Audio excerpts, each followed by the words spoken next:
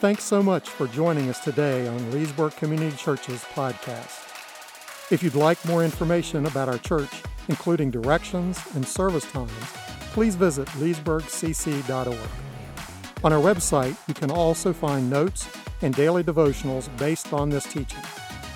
Thanks again for joining us, and we hope you liked today's message. If you open up your bulletins and you see the outline, it is aggressive and ambitious. And we got to get through a lot. And so what we're doing is we wanted to pause. We wanted to do this last week. We had some things going on at the end of the service, which we do have again this week. We were able just to arrange things a little bit differently, so we're going to be able to do the review of Mark as we head back in. We don't foresee too many more breaks coming, so we wanted to kind of catch us all back up with where we've been and then just get on a path of moving forward through the Gospel of Mark. And so without delaying any further, I'm just going to jump right into it. I take that back. I'm going to explain the outline to you real quick. You'll notice that it starts just with, John the Baptist in chapter 1. So what I'm going to do here is I'm going to take a few minutes. I'm going to explain who wrote it again. I'm going to talk about some of those things. And then I'll say, hey, take out your outlines. And then we're literally going to go through that bit by bit, piece by piece, and make our way to the end of the service, okay? So the Gospel of Mark was written by John Mark. We kind of remember him from the book of Acts, being one of member of Paul's missionary party and the first missionary journey he set out on. He, at some moment while he was with Paul, deserted Paul. And then when it came time for the second missionary journey, Paul said, no, man, you're a deserter. You failed us. You left the journey. You left me to fend for myself, and you caused hardship for me. Barnabas is like, man, give the guy another chance. Turns out that John Mark is Barnabas' cousin. And Barnabas is like, man, we need him to have another chance. It's okay, he failed, but we can be restored. And Paul said, he's not coming with us. We're going to be on our way. And Barnabas said that I'm not going with you. There was a faction, some sort of a split between the two of them, and they went on separate missionary journeys. We see John Mark's family introduced in Acts 12 after Peter was put in prison and released. And it says this in Acts 12:12. When this had dawned on him, he went to the house of Mary, the mother of John, also called Mark, where many people had gathered and were praying. So it appears that John Mark's house was the gathering place for the first church, the gathering place for the early Christian church. It's the place where they would gather and pray, gather and hear the word, gather and see everything that we see unpacked in Acts chapter 2 as it talks about what's happening in the homes as the church is kind of coming alive and coming into its own.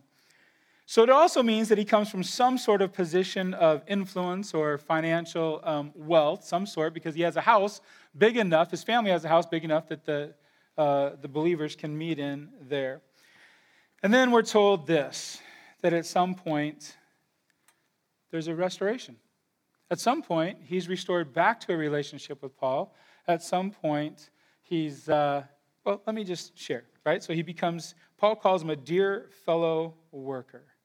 And he says that go get him quick and bring him to me, for he has become a fellow worker and a source of encouragement. Man, God transforms people, doesn't he? And then we find that he becomes Peter's, Peter begins to call him son, his spiritual son, right? Son in their faith. And can we turn these lights up just a little bit? Thanks, Kevin. His spiritual son. And so there's this real close relationship that's beginning to happen between him and Peter. And what we now know, or what we understand, is that basically he became a scribe, an interpreter, or something for Peter, and that everything that we have in the Gospel of Mark is written down from what he knows from Peter and his time with Peter. And so he was not an apostle. He was not one of the disciples. We don't know how much close proximity he had with Jesus during Jesus' time as he walked and did his ministry. He could have been on the outskirts of all of that. He could have been closer in. Remember, we often talk about the 12 disciples, but there were many hundreds of others that would have called themselves disciples.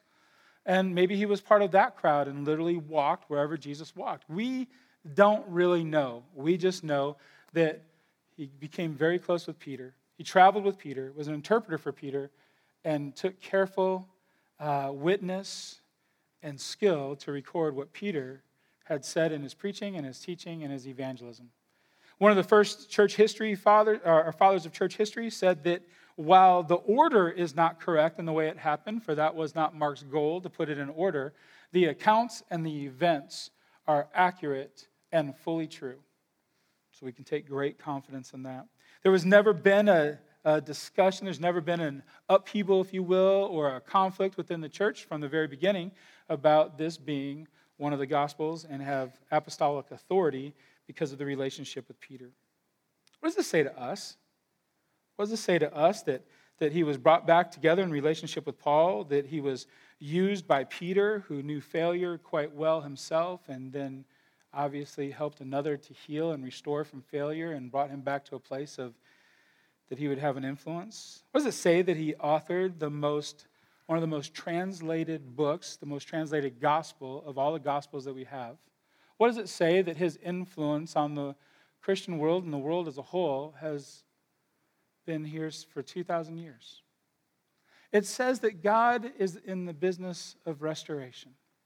It says that we're never checkmarked in the economy of God.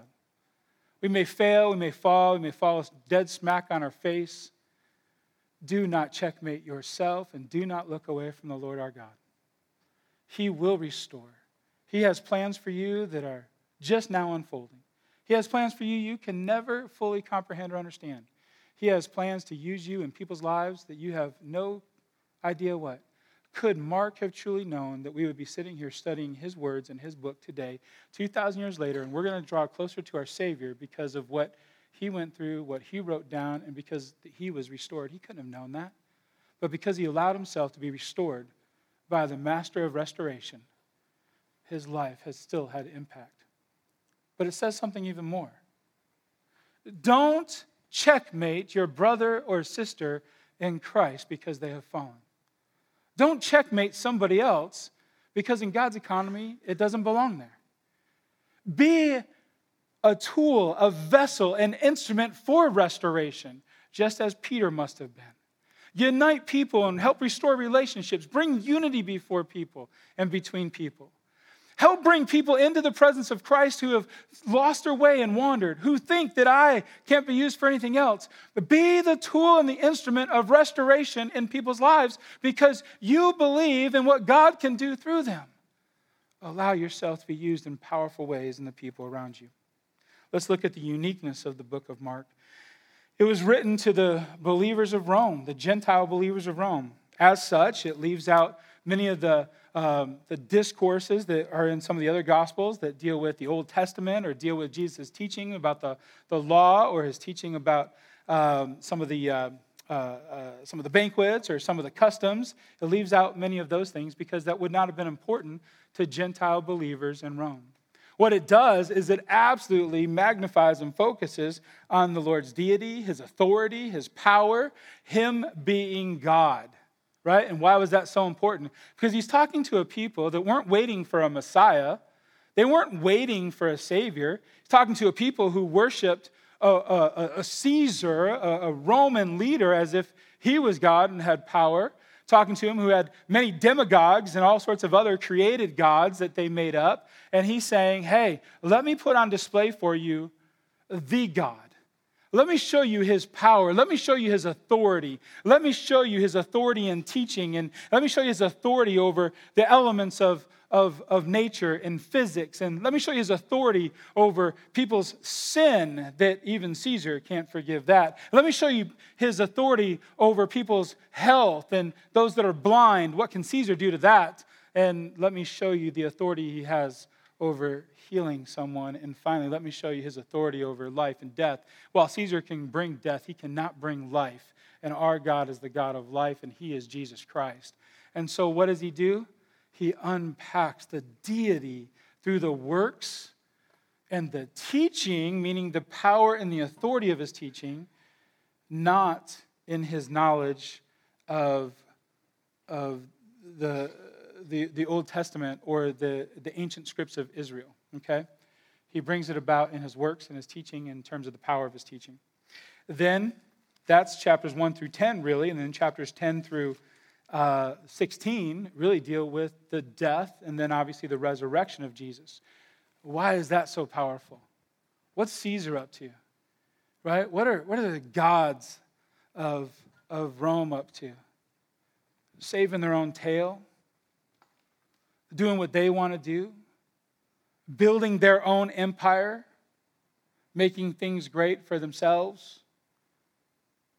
And here we have God who came with all authority, all power, could control anything, all creation. And yet he surrenders himself, he submits himself to the death on a cross, through the brutal beating, that any moment he could have held up his hand without saying a word and it all would have stopped. Everyone would have dropped and began to worship. With just his very word, everything would have come to a halt. He could have saved his tail and walked away. And instead, what does he do? He is the servant king. He willingly surrenders his life, not for himself, because he's about to lose it. For the first time in all eternity, he will be separated from the Father and the triune Godhead. For what reason? To save each one of us.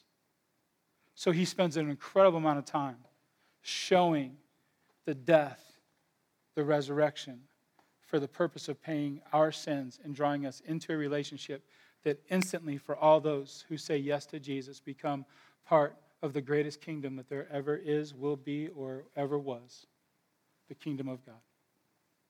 That would mean something to a Roman believer, yes? That's why he writes the way he does.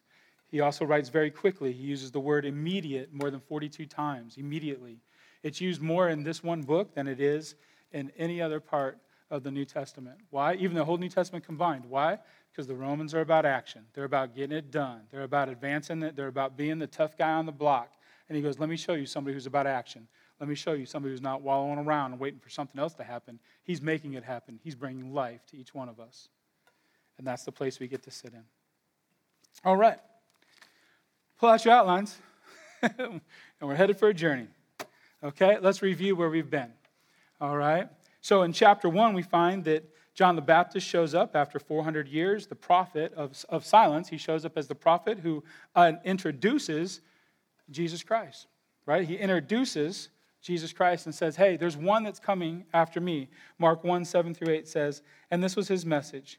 After me comes one more powerful than I, the straps of whose sandals I am not worthy to stoop down and untie. I baptize you with water, but he will baptize you with the Holy Spirit. He shows up on the scene and he goes, the one you've been waiting for, the Messiah, the one who's going to give us freedom, the one who's going to release us from the bonds and the chains that lead to death is here. He's coming. He comes behind me. And what's he saying? He says, get it right. Turn your hearts toward God. Stop focusing on yourself. Stop focusing on the circumstances and all the irrelevant stuff. And stop focusing on your man-made duties and ways to try to make yourself right before God. I'm telling you, the Messiah is coming. The Messiah is here. I baptize with water, which, it's good, but he's going to baptize the Holy Spirit. You're going to be made right before God. You're going to be made right with God. This is the game changer we've been waiting for. The Messiah is on his way. The first prophecy in 400 years, John announces it, and then boom, the next thing we see quickly, immediately we see him being baptized by John. And then listen to what happens, right?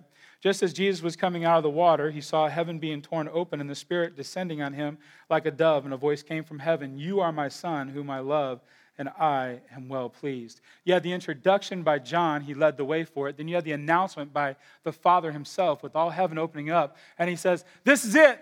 If John's word wasn't enough, let me just tell you, here I am, the holy God. I open up and I tell you, this is him. This is me right now in the flesh. I'm here to put an end to all of this and bring salvation to my people and all those that call me Lord, right? That's the story. That's what's going on right there. Put your confidence in him. Trust him, for he is God. And then literally the next sentence, we see Satan show up, draw him into the desert, and tempt him for 40 days. Oh, he passes the temptation, and we find in other parts of Scripture, in Matthew and Luke, that how does he pass through that temptation? It's brutal. He's brutal. The temptation is brutal for 40 days. How does he pass through it? With the Word of God. Because he knows the Word of God, because he knows the promises of God. He is literally taking the Word of God, his Word, he's taking it, and every time Satan seeks to tempt him, every time Satan seeks to derail what's happening, every time Satan seeks to derail the mission that he's on, he takes the Word of God and points it right back at Satan and says, you're done. You're done. That is so true with us. Please, you have to know, you have to hear my cry right now. That is true with us. Every time we make those gains, every time we take those steps forward in a relationship with Christ, you can be absolutely sure, 100% sure, that Satan will be at the front door, at the back door, waiting to take your knees right out. He does not want you to be influential in anybody's life. The casual Christian, the one who's just not growing or doesn't really care very much, who just wants to sit and show up, oh, he's not attacking that person. You're no threat to the kingdom, to his kingdom. The one who has been called out by God to follow him and is living an obedient life, oh, look out. For the attack is on.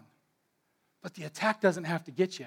The attack doesn't have to tear you down. The attack doesn't have to defeat you because you are armed with the Word of God. You are armed with the Word of God, and Satan has no answer, has no authority over the Word of God. And so we need to be in the Word of God every single day, learning and growing in what it says, because the attack is coming. And we have to know who our God is, what he has to say to us. We've challenged you as we're going through the book of Mark to study it with us, to go through it with us, to learn more about it. I got this great commentary. It literally just tears down the book in real simple terms of this chapter and this verse and this and that by Warren Wiersbe. And I want two people to have that. Who wants a commentary about Mark? There you go. Pass that down over there. There you go. Who wants it on this side? Who wants a commentary about Mark? There you go. We'll get you another one. All right. Now I got a Bible study, right? You're like, hey, that's good. Well, now it needs to get personal. Now we're going to learn some things, and it needs to get personal. So we're going to do a Bible study about John MacArthur. You're going to ask yourself some questions. You're going to take literally each verse and go, hey, I wonder how I apply that to my life. I wonder how I can best live that out in my life. I wonder how I can share it with somebody else. That's a Bible study, and you're going to go through that. Who wants a Bible study from John MacArthur? Perfect. You got it. There you go. How about on this side? Who wants a Bible study over here? All right, I got a bad knee. All right, here we go. All right, I'm coming. All right, and then here we go. Then we got a Tim Keller, amazing pastor, an amazing teacher of the Word of God. And what he does is he goes through it and he takes bigger chunks, but he writes all about it. He just expands the thought and how we would apply it into our lives. So I got two from Tim Keller. Who wants one over here? Tim. All right, that was a big hand right there. It flew up in the air like that, crazy. All right, how about over here? Who wants one over here? There you go. All right, there you go. So now why did I do that? Look. You guys can all afford those books. You can click Amazon just like I did. They showed up at my house. I clicked it. I don't know. Because I want you to know how much it matters. I want you to see how important it is. I want you to have tools in your hand. We do 100,000 things a day except get into the Word of God, which is the only defense we have against the spiritual battle that faces us, which is the only one that can truly cripple us. Be in the Word every day. Be relentless about it. Study it. We got to go. Here it is. So then we move on, and then Jesus begins his ministry, and then we see the call. We see the call for the first disciples, and it says, come follow me, Jesus said, and I will send you out to fish for people. At once they left their nets and followed him. We see that there is not a call to just believe, right? There's no call like that. There is no call like that in Scripture to just believe. Satan believes. All sorts of entities believe. It's different than that. It is, you receive the message, you do believe the message. Because you believe the message, you repent from your sins and walking as you being God of your own life. And as you repent, you surrender your life, and then you follow. That's what it means to receive the gift and grace and mercy of Jesus Christ. That's what it means to be a Christ one. That's what it means to be one of his disciples, right? You repent. Right? You receive, you repent, right? You surrender my life, and you follow. That's the only call offered to the disciple. There's not another call. As much as we wish there was a call just to be kind of we can't be too crazy about this Jesus stuff, Tim. Sorry, that's the only call. I wish there was a different call, but there's not. All in, fully surrendered, following wherever he asks us to go. Whenever he asks us to do it. Oh, right, but then it's on. He's teaching, he's healing, he's demonstrating all these things, and the attacks begin. You would think the attacks would begin by the Gentiles. You think the attacks would begin by people who they're at war with Jesus maybe or whatever. The attacks began by the very ones waiting for the Messiah. The very spiritual leaders of that time, the pastors and the clergy of that time began to fight against Jesus because they were going to lose their authority. They were going to lose their influence. It was being taken out of their hands and put in the hands of God and God alone, that Jesus Christ would bring salvation through faith and grace, not by our works. So here's what Jesus begins to do. He forgives sins. Mark 2, 5 through 11, when Jesus saw their faith, he said to the paralyzed man, son, your sins are forgiven. Remember, that's the one where the four friends had their friend on a rope, and crowds were all around Jesus, and they dug a hole in the roof, and they lowered him down, and they had faith. And here's what they knew. They knew that I had to get my friend in front of Jesus. I had to get my friend in front of Jesus. And remember that week we said, here's the question. Who's on your rope? Because your life has been changed. Your life has been transformed. You are a follower of Jesus Christ. So who's on your rope? Who do you have to take before Jesus? And you will stop at nothing to get that person before Jesus. That your faith will carry them when they don't have enough faith to go themselves. And you will just be the one who constantly takes this person, this individual, and place them before the grace and mercy seat of God. Who's on your rope? Who's on your rope? We see that after he forgives sins, he has the power. And who has the power to forgive sins? Only God alone. We see that he calls Levi to be one of his followers, one of his disciples. Levi, what's the big deal about that? He's a Jewish tax collector. He's literally a traitor. He's robbing from his own people. The Pharisees are like, are you nuts? You're calling that guy? Yeah, that's what I'm calling. Oh, and then he comes up with this. Jesus had the coolest things to say, I'll tell you. He said, on hearing this, Jesus said to them, it is not the healthy who need a doctor, but the sick. I have come to call the righteous. I have not come to call the righteous, but sinners. Can I say it again? There's no checkmates in the kingdom of God. Stop looking past people. Stop saying, oh, they don't want to hear about it. They would never give their lives to Christ. They wouldn't want to follow Jesus. I've known them. I know their past. No, don't do it. No checkmates. None. And then they're walking along the road, and his disciples start to grab wheat. They're hungry, but it's the Sabbath. And so the religious leaders come to him and go, how can you let your people eat? Your disciples, how you call them disciples? You call yourself a teacher. You call yourself a man of the word, and yet you're letting your people eat. It's like they're starving. Are you nuts? Of course they're supposed to eat. Yeah, but that's work on the Sabbath. And he goes, you got it all wrong. The Sabbath was never meant for your rules. The Sabbath was never meant for you to have all sorts of legalism attached to it. The Sabbath was so that you would remember the power and the majesty and the greatness of God. That you would have a day in the chaos of all of this to center up and get back to true north. God is God and we are not.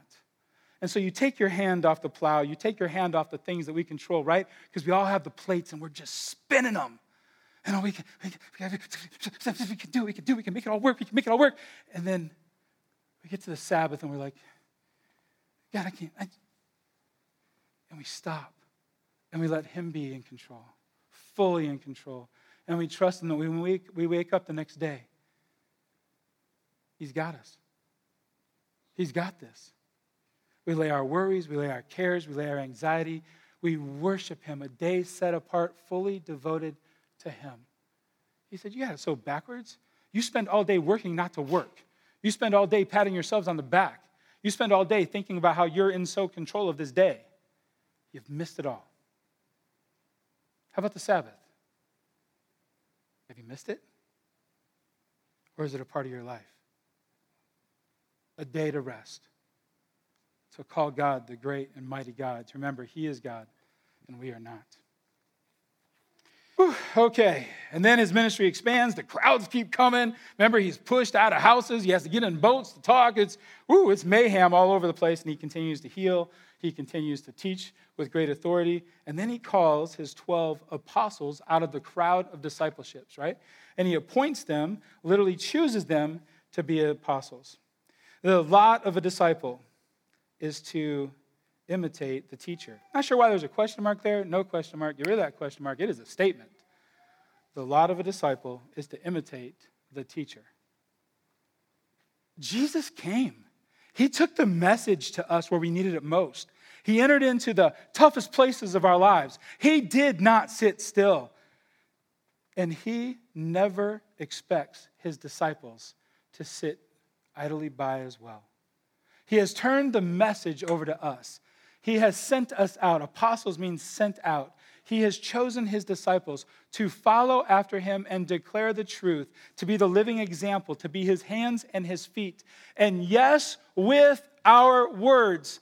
He was the Word that was made flesh and dwelled among us. We are to use our words in the midst of people's lives, declaring the truth of Scripture and what He told us. That is what we're called, to follow our teacher. We must go into the world and tell the world, all those we have influence with, about our great God. And finally, after He heals a possessed man, the Pharisees come up and go, "Hey, you're of Satan." He's like, "What are you talking about? You're of Satan." "Oh, how can I be of Satan?" Right? And he gives this incredible response and rebuttal. He says, listen, if I was of Satan, how is it that I could drive Satan out? Right? Because if I'm on Satan's team, then I want more Satan, not less Satan. I want more demons, not less demons. And here I am driving out the demons. Here I am having authority over the evil spirits. How could that be? And then he said this. He said, listen, what you call of Satan that is really from God is blasphemy and a denial of that which is true and right.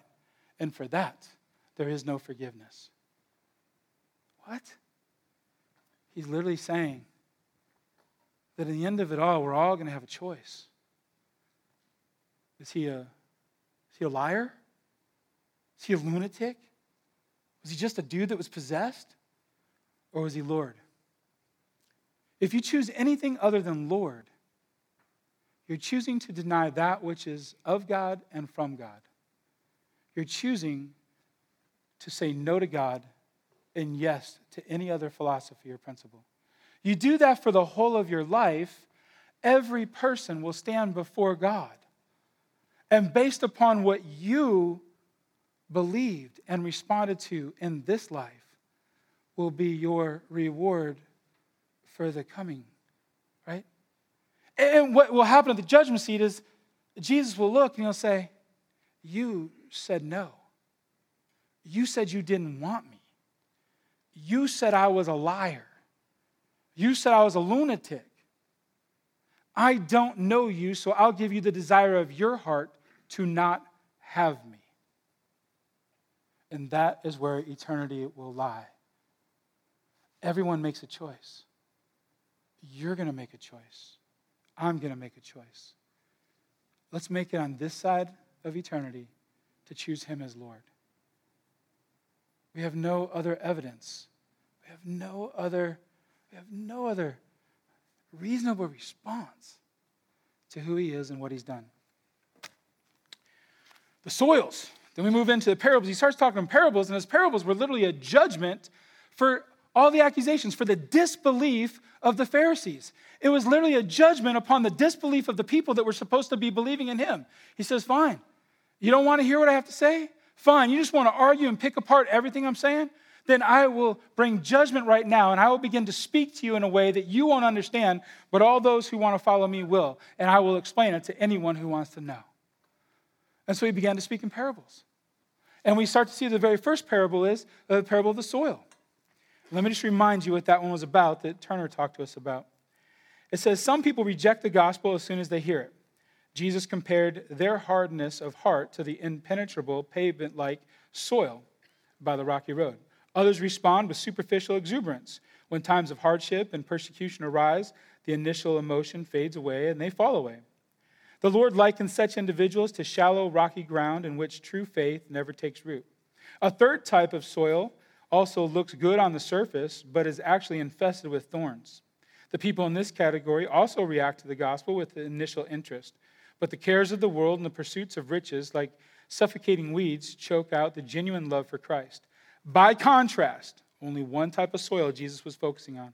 By contrast, the good soil represents those who embrace the gospel, bear verified amounts of fruit, 30, 60, 100-fold. When we believe in the gospel, when the gospel begins to transform our lives, there will be a product that comes out. There will be a change in our lives. People will see it. We'll respond differently. We'll act differently. Things will matter differently to us. The way we treat people will be different. The hope that we have in this life will be different. Our anxiety level will be different. Our joy will be different. Our peace will be different. All of those things will be being transformed in our lives. It'll be different. There will be fruit that comes from the seed that's growing in us because we have fertile soil. But there's more than just that. There's a response from those who have received this incredible gift. Let me ask you something. Is it not that the gift of salvation, the gift of grace, the gift of God's love, is that not the best gift that we've ever received? Can you think of something greater? Can you think of something more magnificent than that? So, question for you.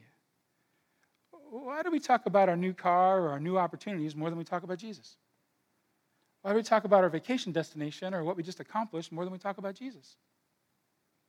So Jesus gives a parable.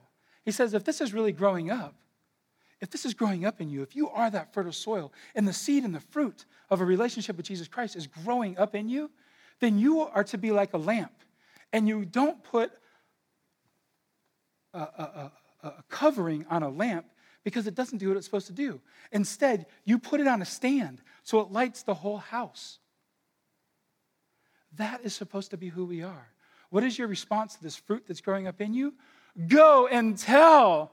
Let everybody know. Let everybody know this great, amazing, outrageous news that you have been saved, you have been restored. The God of great restoration has restored you. And you now have a family of God that you're a part of and a soul that has been transformed. And you are a son or daughter of the great God, and He wants you as well. That's our message. It's available to you. Have you heard of anything greater than that? I sure haven't. And then what does it say will happen? It says that there will be a return, 60, 80, 100-fold. It says if you hold back, count on the fact that there will be no return. But if you give out, God will do something far greater than you could ever imagine with what you give out. Which brings us to the next one, seeds and sleep. It says he also said this. This is what the kingdom of God's like. A man scatters seed on the ground night and day. Whether he sleeps or gets up, the seed supports and grows, though he does not know how. All by itself, the soil produces grain, first the stalk and the head, and the full kernel in the head. As soon as the grain is ripe, he puts the sickle to it because the harvest has come. What's this parable saying? It's saying, first of all, let your lamp shine. Cast the seed. Give people the gospel. Tell people the truth about who Jesus is. And then it's saying, let it rest. God does all the work. It's not up to you. Can I just say something as a pastor? I don't often just say, hey, I want to sit as a pastor up here and say something to you. But I want to do it today. Been in ministry for over 27 years. I just got to tell you I'm tired of something. And I hope it's not offensive. I hope you don't find offense to it, but I'm tired of something. I'm tired of faithful following believers of Christ telling me what they can't do. About how they're not the right ones to share. About they don't talk well enough. About they don't, they're not one of those teachers or preachers. They're not an evangelist. What if I mess it up? If I say something, I'll mess it up. Just nobody knows the faith that's transformed your life better than you. Nobody can tell the story of what God has done in your life better than you. There's nobody. I can't tell it. Billy Graham couldn't tell it. It doesn't matter who it was. Nobody can tell the story of what Jesus Christ has done in your life better than you. You're supposed to put that lamp out there and let it shine and stop covering it up. And you don't have to worry about the results because the results aren't up to you. They're up to God. He grows it. You are just supposed to cast the seed.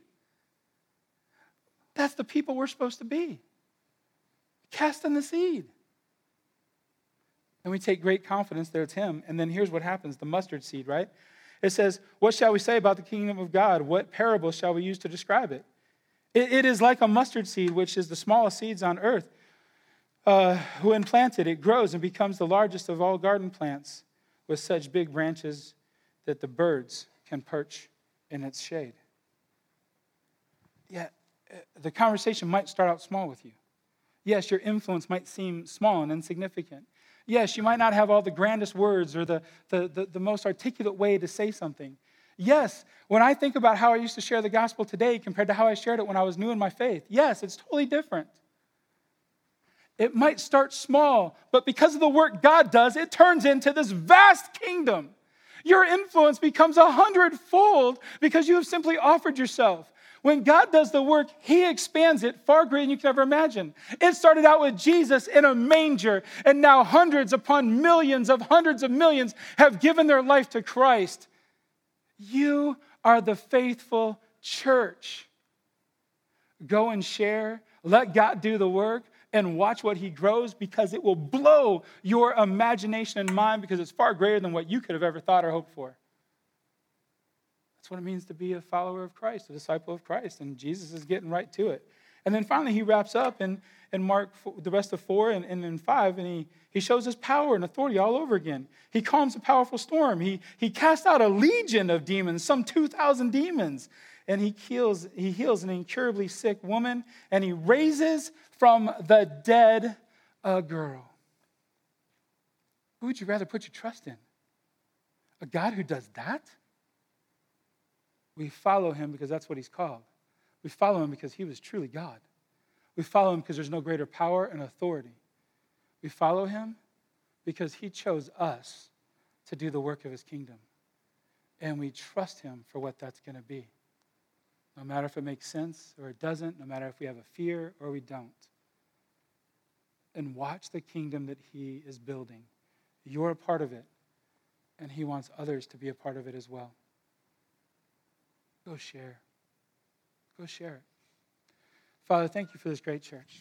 Thank you for your word. Thank you for how it impacts our life.